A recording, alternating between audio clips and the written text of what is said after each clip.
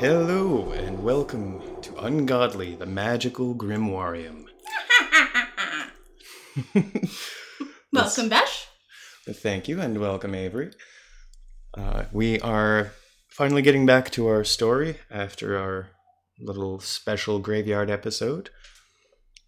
I must remember to go back and provide them some peeled fruit or maybe some nuts and say thank you. It was great. It was super fun. Very cold. Yeah, which was a little weird. Yeah, a little weird. Besides that, we're in Halloween week or approaching Halloween week. Yeah, getting closer. Happy spooky season. So just to remind everyone, in our story we left off with Tituba, the woman who was accused of witchcraft in Salem, shape-shifting into a wolf and gnawing off the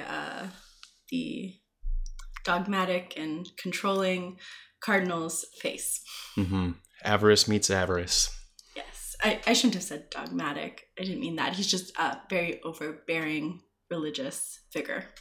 Right. Righto. And just to have a slight spoiler, but somebody might be appearing in the story that has already appeared before. So just keep your ears peeled for that. But here's a hint. Pop! All right. Well, I mean, you can't beat that kind of an introduction. Without further ado, here we go. The screams that came from the cathedral were horrific, but Tituba only saw red as she continued gnashing her way through him. I've given him his wish, she thought. He can live eternity in hell. I will finish him off and then go to this Saint Germain abomination he is so enamored with. Was. How truly selfish and ungodly these men can be. To want to live forever and to use and abuse others to do so. Saint Germain must be dealt with before this eternal disease he's purportedly mastered can be spread. Licking her lips, Tituba returned to her human form and headed through the stone walls of the narthex towards the cardinal's study. In the far right compartment were his travel papers, including instructions of where to find Saint Germain. Some place called Toronto, original name Te Iagan. Tituba heard of the territory, which the French had named and showed great interest in colonizing. Makes sense that such a sketchy fellow as Saint Germain would be interested in living there and taking the land of the native people, Tituba thought. She then noticed a year next to the location. 2022. It can't be! 2022, really. It's interesting. So I can't help but wonder, is there maybe a numerological significance to that year being a 6? That's a really good question. Well, more so the 3 2s are an incredibly intuitive number. Yeah, intuitive. And I just also wished for it to be a little bit in the future. Fair enough. Well, don't let me intrude. Let's continue. All right. As Tituba ruminated about how on... No, you're not putting that in. As Tituba ruminated about how on earth she would travel to the future, she felt her stomach lurch. In the pit of her stomach, she felt like some sickly seed was taking root, eating her insides. Could it be the decrepit, oozing flesh of the cardinal making her sick? She then heard a growling. It was coming from her own mouth, which she had subconsciously opened. Hundreds, no thousands of voices were coming out of her in a roaring cacophony.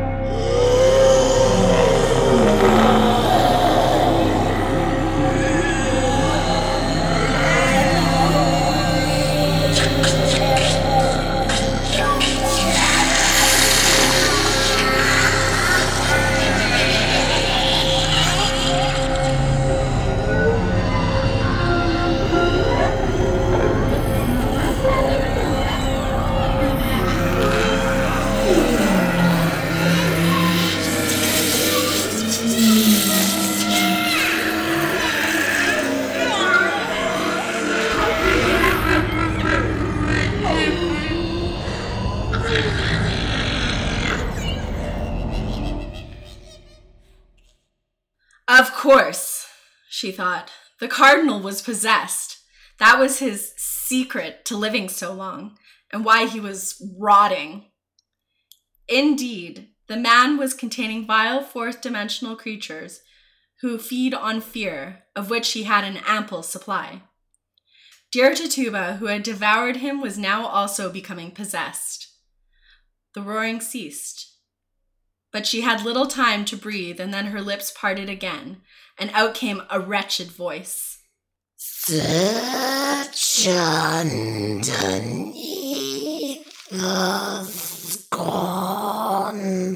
in front of you and pick up the object revealed.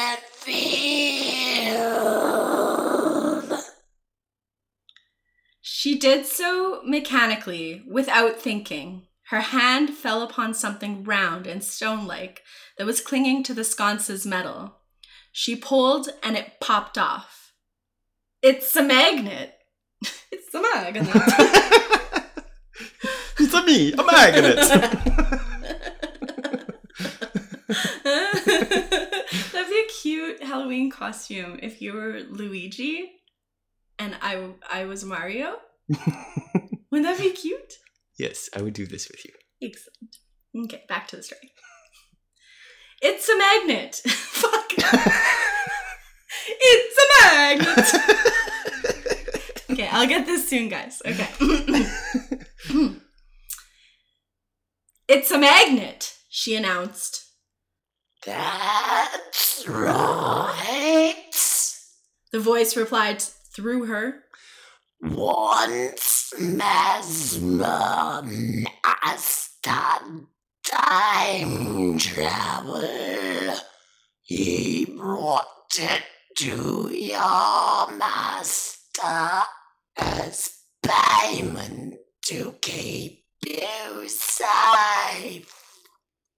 Tituba protested. He nearly threw me to the wolves, and now because of him, I've got you. As she finished the retort, Tituba's hand involuntarily squeezed the magnet, and she could hear the voice from deep in her mind.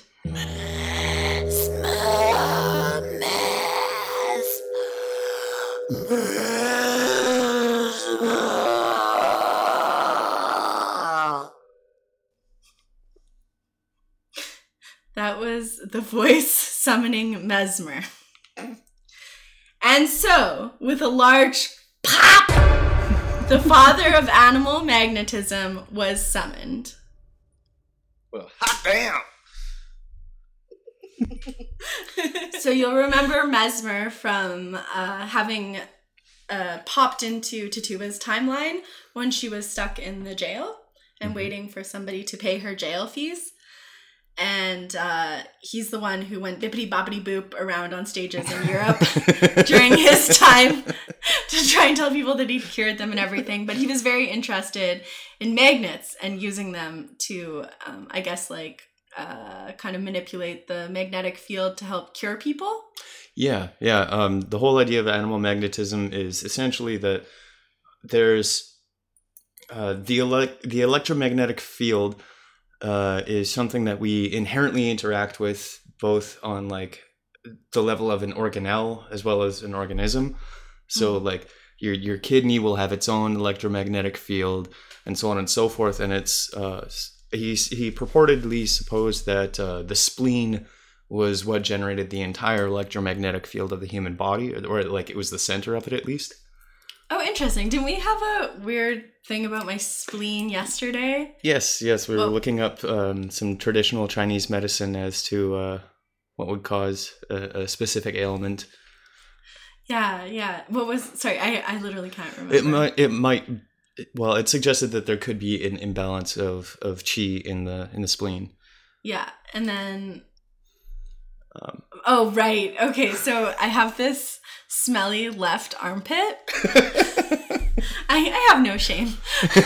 I'm not really a smelly person, and you have to get up quite close to like detect this You smell delightful. pore or whatever. And believe me, I would know. Awry. Yes, but it's like this continual problem, not really problem, but just thing that I noticed. And so Besh was looking this up, and he was like, oh, with traditional Chinese medicine, it seems it might actually have to do with your spleen, so you might want to like think about that at least, or look into it. Yeah. So anyway, sorry, that was off topic and entirely too much personal information, but I'm an open book. I still find it hilarious that it's just the one armpit. You know, like, and it's kind of funny because I also have a thing where like I've got the one smelly foot. Yeah. And don't worry, I have looked up like what that could possibly be medically, like if it's related to any diseases and stuff. So don't worry, I'm researching and stuff. You don't have to worry about my health. And I'm going to get a bunch of Dr. Oz comments. Yeah, but I will bring it up to my doctor. Okay, so anyway. So Franz Anton Mesmer, just so you know, because I always forget, he was born in 1734 and died in 1815. So he's like kind of in between Agrippa, I would say, and Blavatsky, sort of a thing, if we're trying to... much closer to Blavatsky. Agrippa was considerably earlier.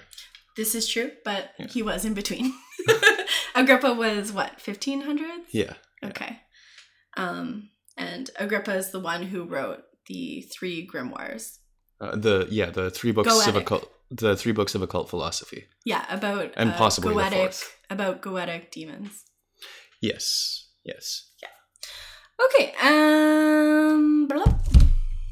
All right, so, strangeness. We did record a full-blown story about possession that happened to somebody that I knew. And then when I checked on the recording, the first half of that entire conversation was just completely obliterated, just gone for no good reason. It didn't make any sense at all. So unfortunately, folks just don't get to hear that story.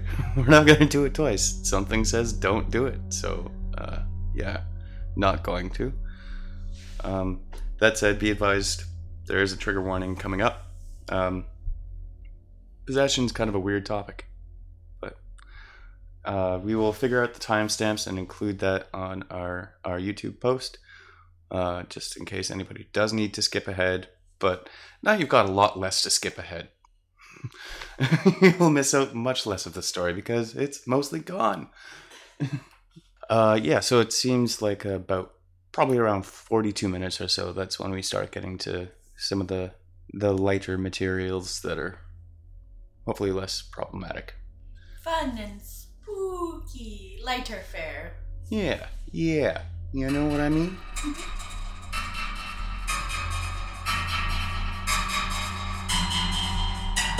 Quick little content warning. The following stories are genuine and for that reason uncomfortable. I don't know exactly how to label this content warning, but perhaps if you have had or been close to experiences of possession or anything like that, it might not be easy to listen to, but perhaps it'll be helpful. And that's it. Here we go.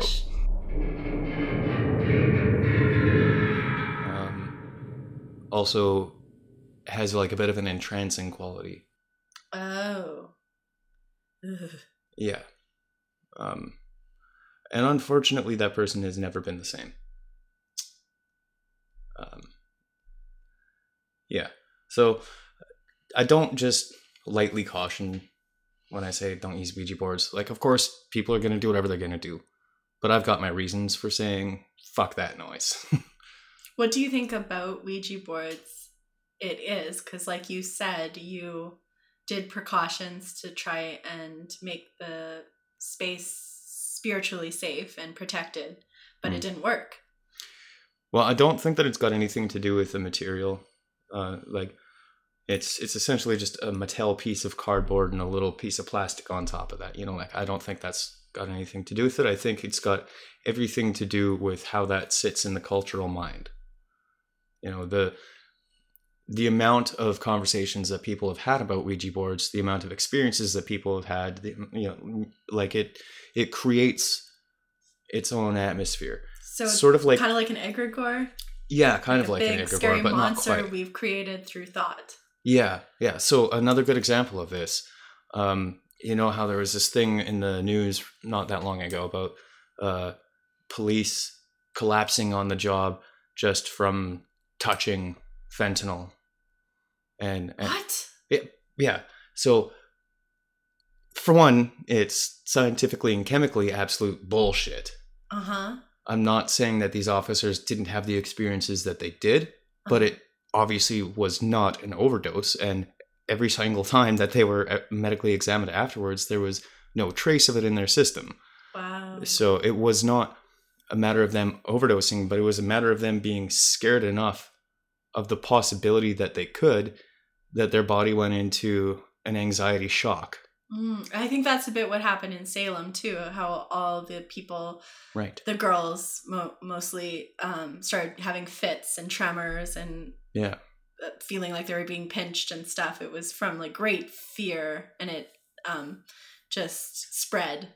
Yeah, mass hysteria. There's mass hysteria. Another example would be I can't remember the name of the village, but there was a Ukrainian village where like 7,000 children went through a horrific time, and they thought that it was because they were being microwaved by the Russians, essentially. How terrible! But it was actually just mass hysteria brought on by one single case of a pulmonary infection. Oh my god. Okay, so with this instance, do you think that so people kind of get this scary idea of the Ouija board and what happens when you use it, but because there is so much fear surrounding it, actual malevolent spirits and demons use that as an avenue to be able to attack people? Yeah, I think it goes both ways. I think that like if I were some spirit or some demon looking for a convenient pardon me a conveniently unlocked door, you know, what better way? But also different people have different sensitivities to things. The individual in question was definitely a sensitive individual, and how would I put it? Maybe not necessarily very consciously woven, but deeply woven into the other side of things. Okay, like across the veil. Yep. Okay. But again, I think that that's something that is naturally going to vary within people across the board. I think that also naturally it's going to vary within people across the board as to how capable they are of handling that shit, and how being cognizant of it can allow you to be prepared for it.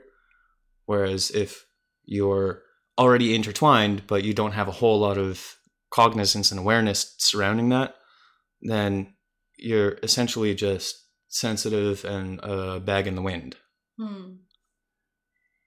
So you need to be very well studied and practiced. And there's kind of cleansed, I guess. Yeah, I'm not so sure I really buy into that notion of cleansing per se. There's not nothing to that. There's definitely something to that. I think it's mostly about like accepting yourself wholly and allowing yourself full confidence. I think that's really ultimately what cleansing is. But yeah, there's also an element of discipline to it for sure. And that's a reason why for millennia now it's been referred to as an art, or techne in Greek. So just as well. to give people some concrete like idea of how they could keep themselves in check, like what do you do on a regular basis to keep yourself, I guess, whole and guarded? Yeah, definitely. One of the most important things that a person can do is understand why they're feeling what they're feeling. that goes through many different levels. But if you're feeling an emotion, especially if it stands out, you have to ask yourself honestly, where does it come from? Does it make sense? Is it mine? Yeah, is it even mine? Like, is it appropriate within the context?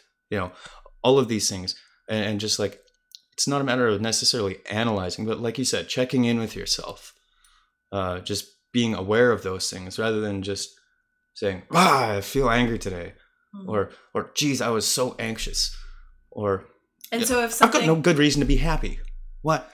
Why am I happy if I don't have a good reason to be happy? And then you start, backwards analyzing. It's so silly. But okay, so if something seems like drastically off, like it's just not of your character or of your usual thoughts, then what do you do? Then you put that shit under the microscope. You get, you get a little more analytical, but you also... You don't feed into it. No, definitely not. I guess because I've done a lot of practices for a lot of years, I've got maybe some hacks, some advantages that maybe other people starting out might not have. Like, if I'm really needing to question something, I do something called aviomancy, which, brilliant that I'm with you, Avery. But yes, I do aviomancy. I've got a really good relationship with birds here, especially the corvids. So, like, if I've got questions, I will ask crows and magpies. Crows are better at answering, like, immediately. Magpies, I find, answer more consistently in the long term. Yeah. So, but if people aren't as in tune, like, with nature, or, have that relationship and aren't able to decipher in the first place if they're, actually getting an answer through the spirit that comes through the bird or not, if they don't have a tool like that in their back pocket, then what can they just do? Like, maybe this is something we need to research, but, like, I just know, like, I can kind of intuit if something's trying to poke at my brain or my spirit that's not mine. But it is kind of hard if you don't have the sort of intuition kind of rounded out yet, then I don't really know, Yeah, well, I mean, self-reflection is a skill, not a talent. It's something that all of us need to work on, and all of us can continue to get better at. Right, but then so once you've said, okay, this is a problem, it's not mine. Then what? Yeah, then what? I know what I would do, but I just don't, like, it's more based off of intuition, so I don't know what intuition we might tell people who really are so new to this what to do.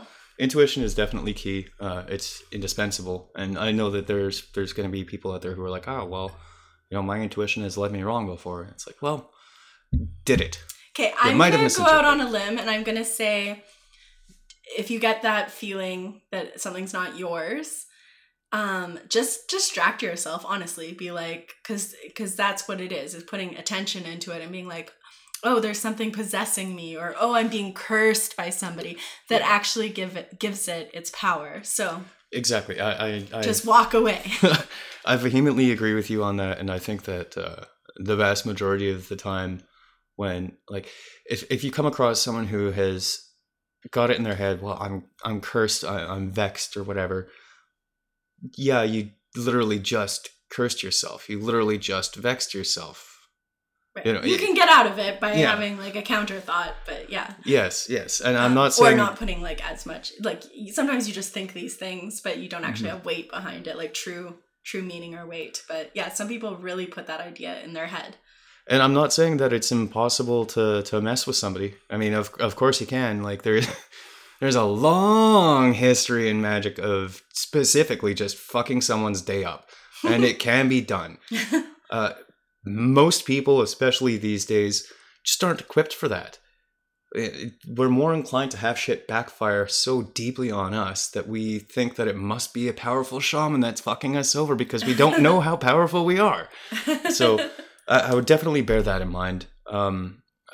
What I've found perhaps is one of the most useful meditations, though, and I know not everybody is going to have the same ontological perspective as me, but one thing that I find very helpful is the whole idea of all of existence being ultimately the same.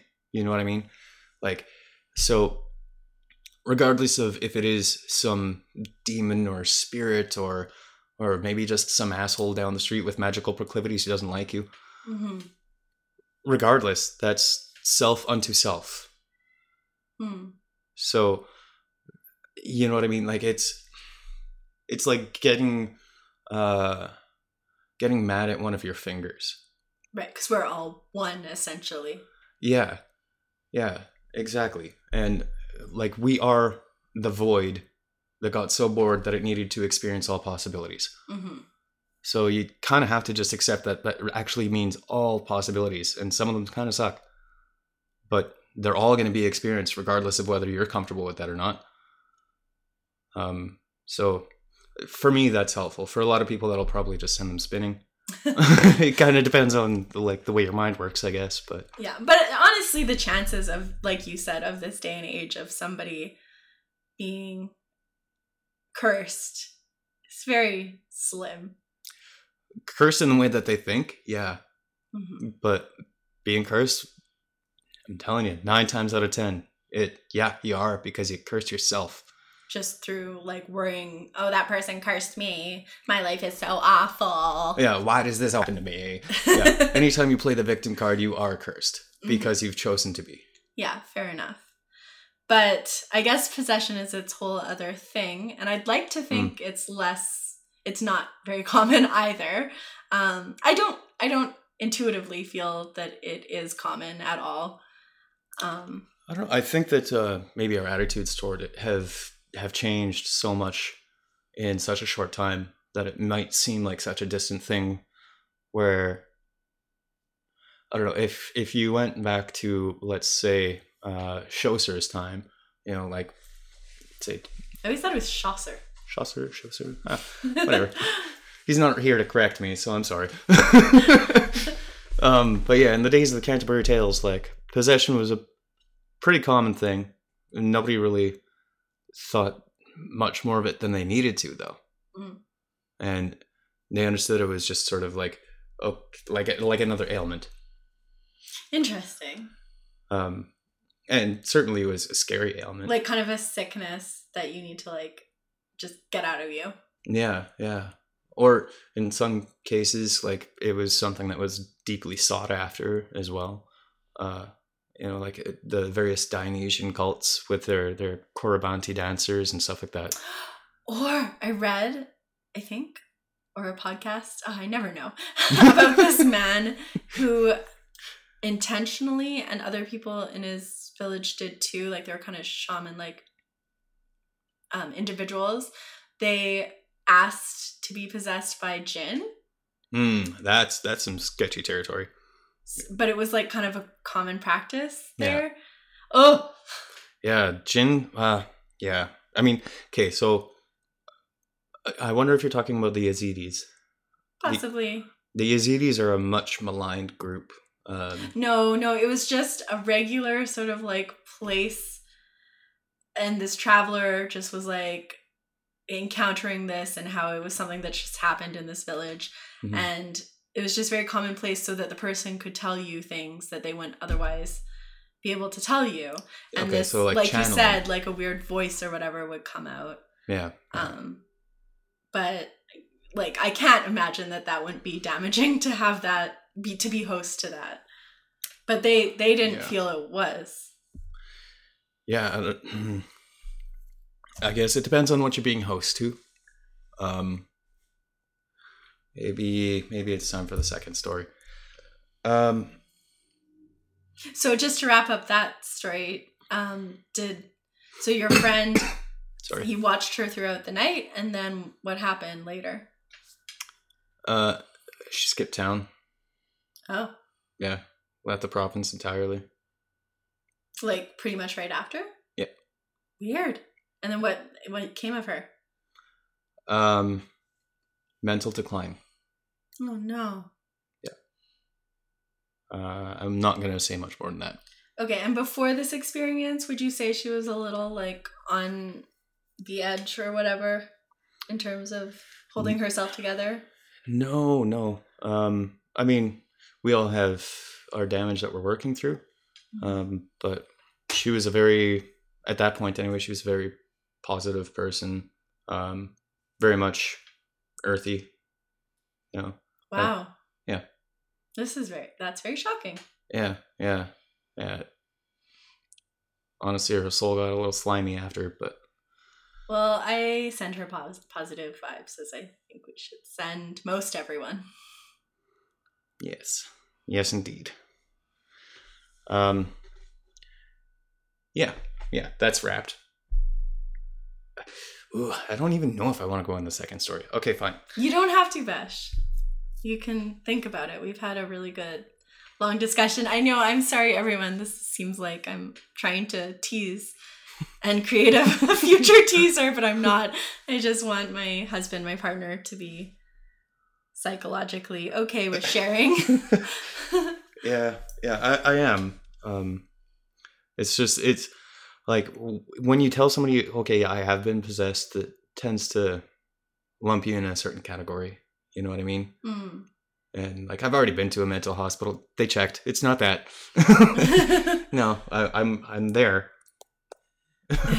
All the pieces. That was just during like a really precarious time in your life that kind of led to a great amount of stress. Yeah. Nervous breakdown is not the same thing as just complete psychotic delusions or whatever people would be inclined to ascribe toward somebody saying, yes, I have been possessed. That said, I have. And it's something that lasted for a number of years. It was not just a brief thing. It's very, very difficult to describe. I don't know. Maybe I fucked up a ritual or something. I'm not exactly sure how it happened initially. Mm-hmm. All I know is that it was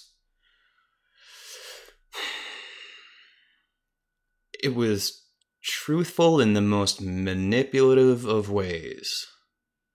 Oh.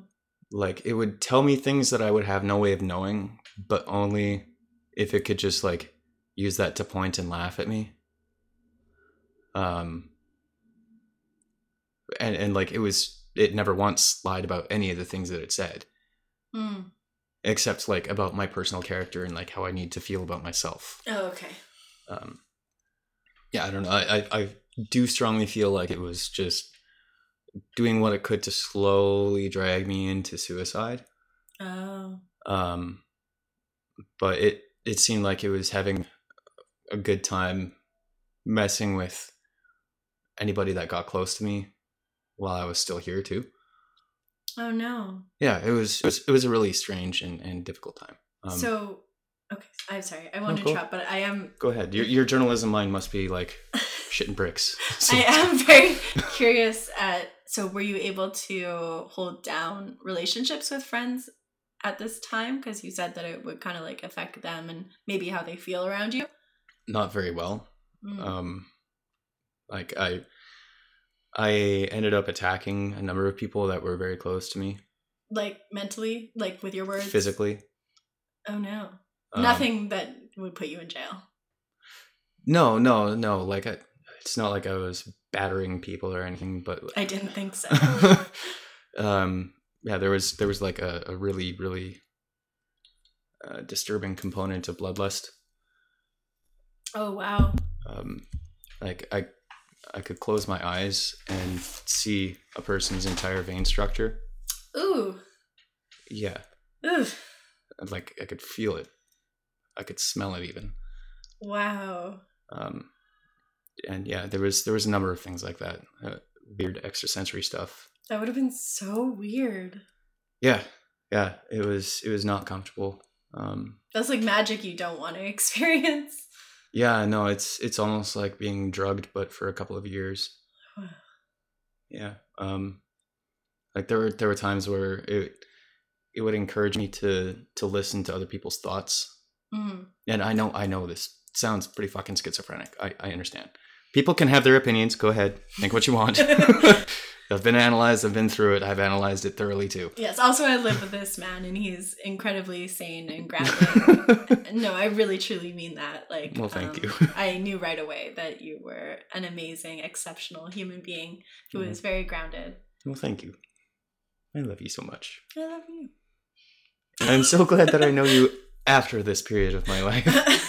And I get too. to just refer to it as a story because that's where it belongs. It belongs as a story. And people can think of it as fictional if they want to. It's fine by me. Yeah. But yeah, like it would encourage me to listen to other people's thoughts. And at this time you kind of had that ability in particular because of this possession? Yeah, I didn't assume that I just naturally had a knack for that or anything, but like it came thick and fast. Ugh. Like it was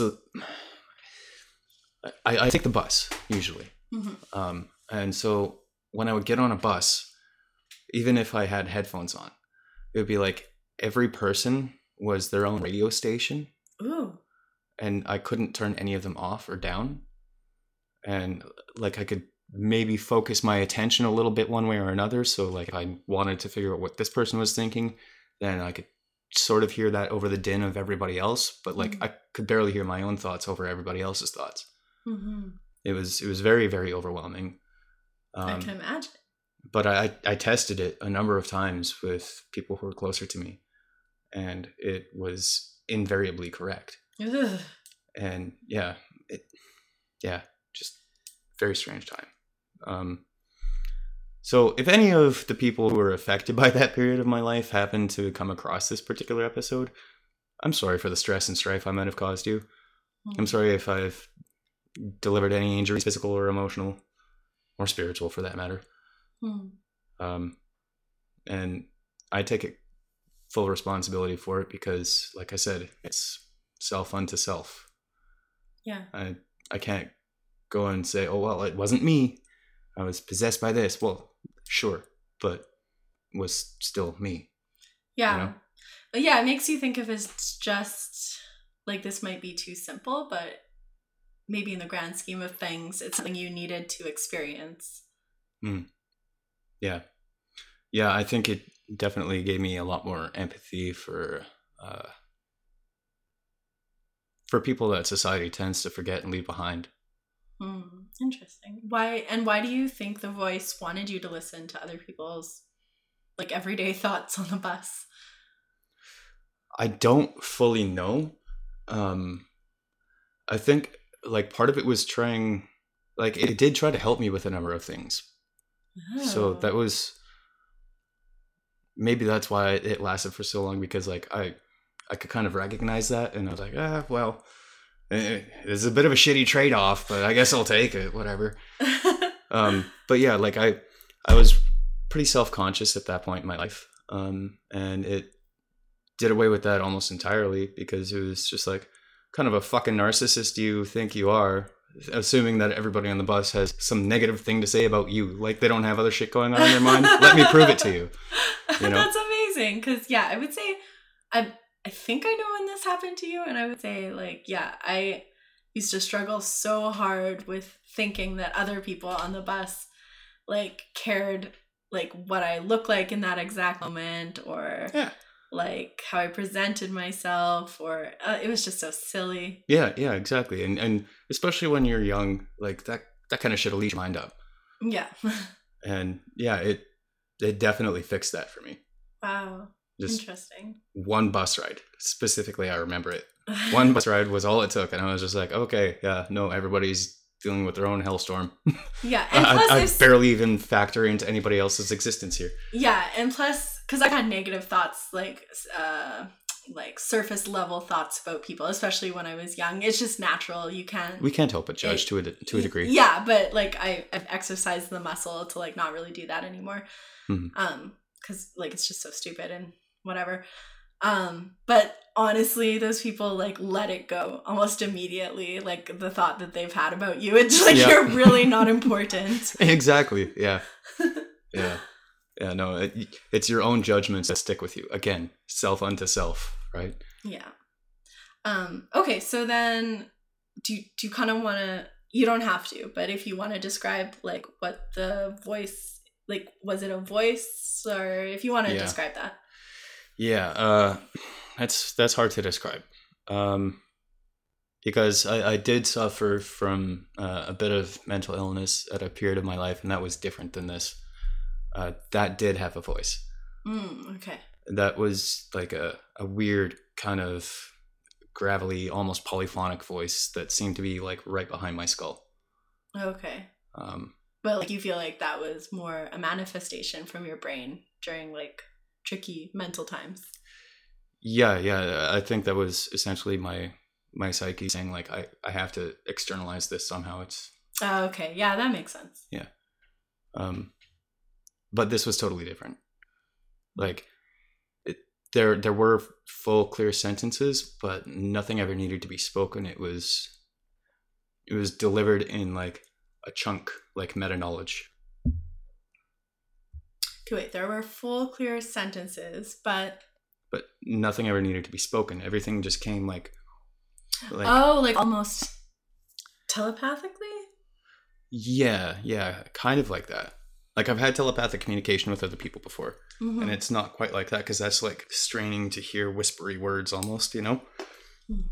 This was different. It was like, it'd be, how do I make the comparison even? So normal communication would be, say, like listening to a CD, just any band making an album, a CD. You listen to that. That's normal communication. With this, it was like hearing the entire album in one note, but also knowing the entire backstory of the band. Oh. Like meta knowledge. It just, all of it came all at once. Wow. So it's kind of like implanted in your brain in a sense. Yeah. And it was basically like my mind had to slow things down and parse through them. Everything was already there, but it was just like a matter of like me catching up with what had just been dropped on me. Yeah. So then what happened next, I guess, like after experiencing this for a while? It got to the point where I felt that I was doing a disservice more than a service. And I don't know if I want to go into the full details of the ritual that I did for it, but I went to some weird lengths to say, like, please leave me alone now. Like, I thank you for everything you've done. I'll feed you, but this is your last meal. Get out. Mm-hmm. Yeah, I think that's about as detailed as I want to go on that. Okay. Yeah, it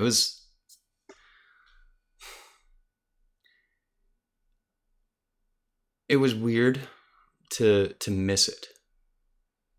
Interesting. I can kind of understand that though. Like, it's like if you're so used to something negative in your life or a negative way of thinking, like it almost becomes comforting. Yeah, the comfort of familiarity, even if that's like, you know, abusive parents or, you know, a bad drug habit or whatever the case is. Yeah, well, it was a toxic relationship, so I'm glad I got out of it, but yeah, I learned a lot. Yeah, I'm really happy you got out of it. Me too. Oh yeah, that's bone chilling. Yeah. Sorry if that's oversharing for any of the listeners. Maybe we should have like a content warning on this episode or something. I don't know. That's not a bad idea. Like before we start talking about it, we'll put that in. Well, thanks for sharing. Well, thank you for giving me the safe space to do so. You're welcome.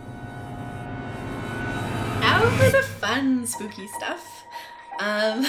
So just for some context, when Besh and I moved into this apartment, we kind of noticed things going missing, and Besh, I don't know, jokingly at first, but he was like, oh, it seems like there's, you know, like a gnome or something living here.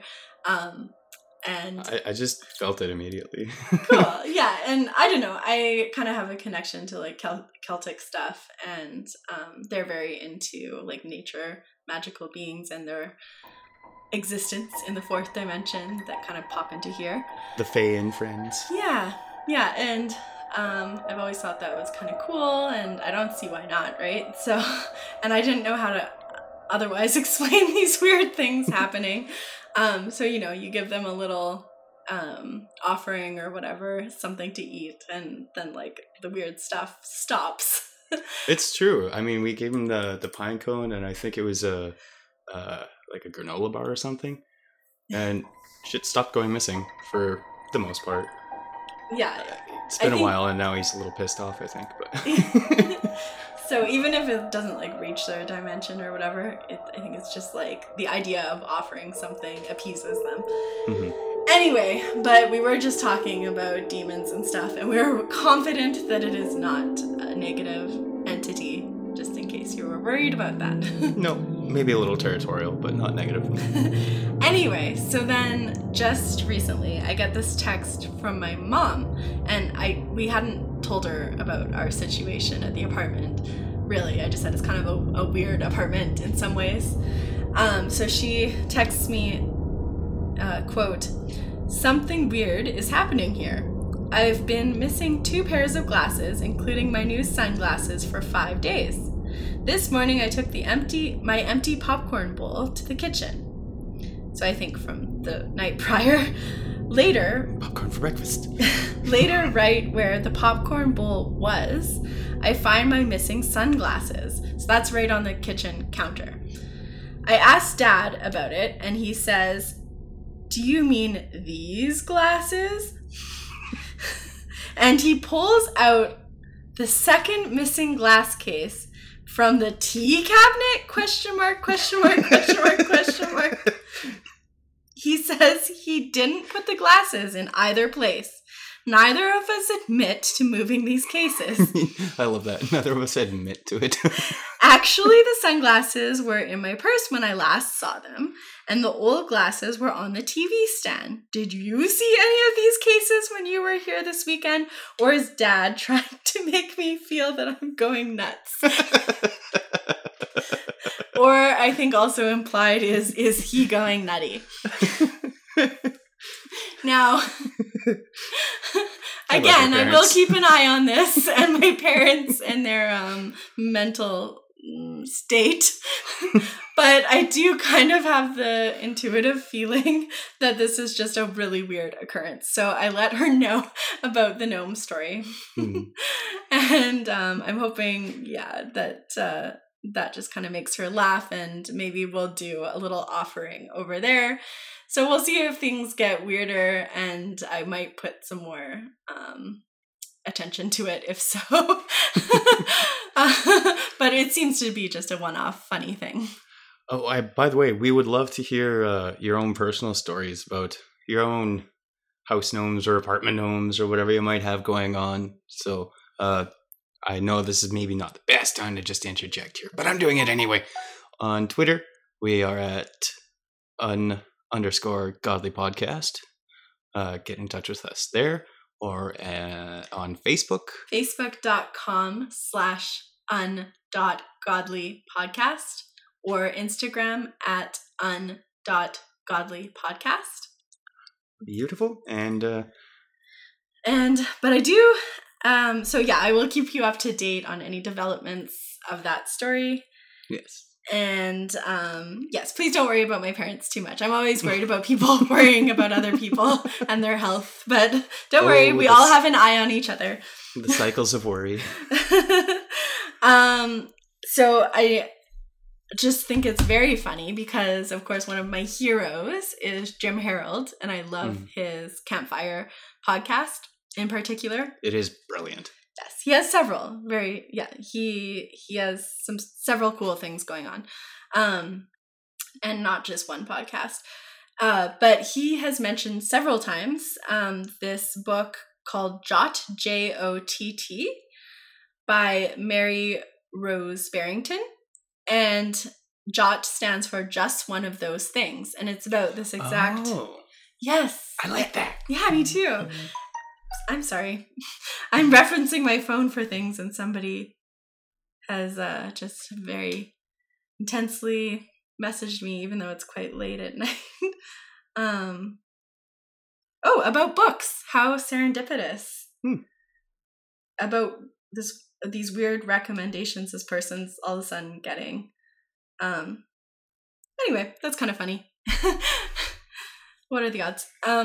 So this book, it explains about when like a personal object might appear or disappear and then reappear seemingly out of nowhere. And she likes to call these occurrences jottles. Besh loves that because I call like or actually, did you start this calling like little things that I leave from like food meals and stuff biddles? I can't remember which one of us started it. It just was a natural progression of language. Of just how I operate. But yeah, you can make meals on biddles, so always save your biddles. Anyway, so there's several different categories of these jottles. There's what she calls windfalls, and it's where objects that were never yours just randomly appear to be in your possession. Oh, I've had that happen. Or more mysteriously, trade-ins. And this is when an item that looks to be similar to your personal object, like, is in your possession and you see it, but it's notably different than it was. That happened too. Yeah. Like, I somehow ended up swapping a pair of sunglasses with nobody. That is really weird. And then there's another example, walkabouts. And walkabouts are similar to my mom's situation there, where she thought something, or she's quite 100% confident that something is in a certain place, and then it appears somewhere that my parents are always walking by, the kitchen counter, like right in the center. So that is a walkabout. Like, it just doesn't make sense. Right. Especially when she's been looking so hard for it. Yeah. And she explains these occurrences through personal Mandela effects and reality shifts. So kind of like blips in reality. So when you say Mandela effect, you're talking about that, like how everyone thinks that it's the Berenstain Bears, but it's actually not. It's the Bernstein Bears and stuff like that. Right. I think, yeah, she kind of relates it to that. I haven't read the book, so I'm not exactly sure how, but it's like a false memory mass hysteria thing. Right. But she more so kind of explains it as a blip in reality. So like a glitch in the matrix. Yeah, exactly. And so it's really interesting because Barrington was born in the 1920s, and she noted that while this phenomena is widely regarded in her time, so like when she was a kid and stuff, they would talk about this quite frequently. Right. It also goes deep into history, and it's now seldom acknowledged in today's day and age. So that kind of goes along with, like we had a spiritual age kind of around Blavatsky's time. So then, yes, people would be more confident about talking about this stuff. Yeah, but true. then, now the scientific age has occurred, and some weird things that you can't really explain, we don't really talk about, because how can you? Yeah, you just think it's your brain, or when we over rationalize, we end up putting on blinders. Yeah. So her format for her book is kind of interesting. She provides like some current and historical examples, and she goes quite deep into it. And then she sees, like after that, she kind of explores how this phenomenon could connect to psychic or metaphysical phenomena. So kind of interesting. Yeah, but so kind of like blips in the matrix, or maybe like other timelines coinciding together. Right. That sounds very pertinent. Yes, definitely. Just give me a second here. I was looking up the reviews for the book, which I now really feel that I need to get, and I would like to talk about it more with you guys. But this reviewer, he's a doctor. I'll just credit him. It's on Amazon Reviews. Dr. Peter A. McHugh. He was really taken by the book, and he was talking about this these jot type incidences. And he was specifically regarding them in relation to poltergeist and haunting cases. Right, yeah. Yeah. I was thinking about that.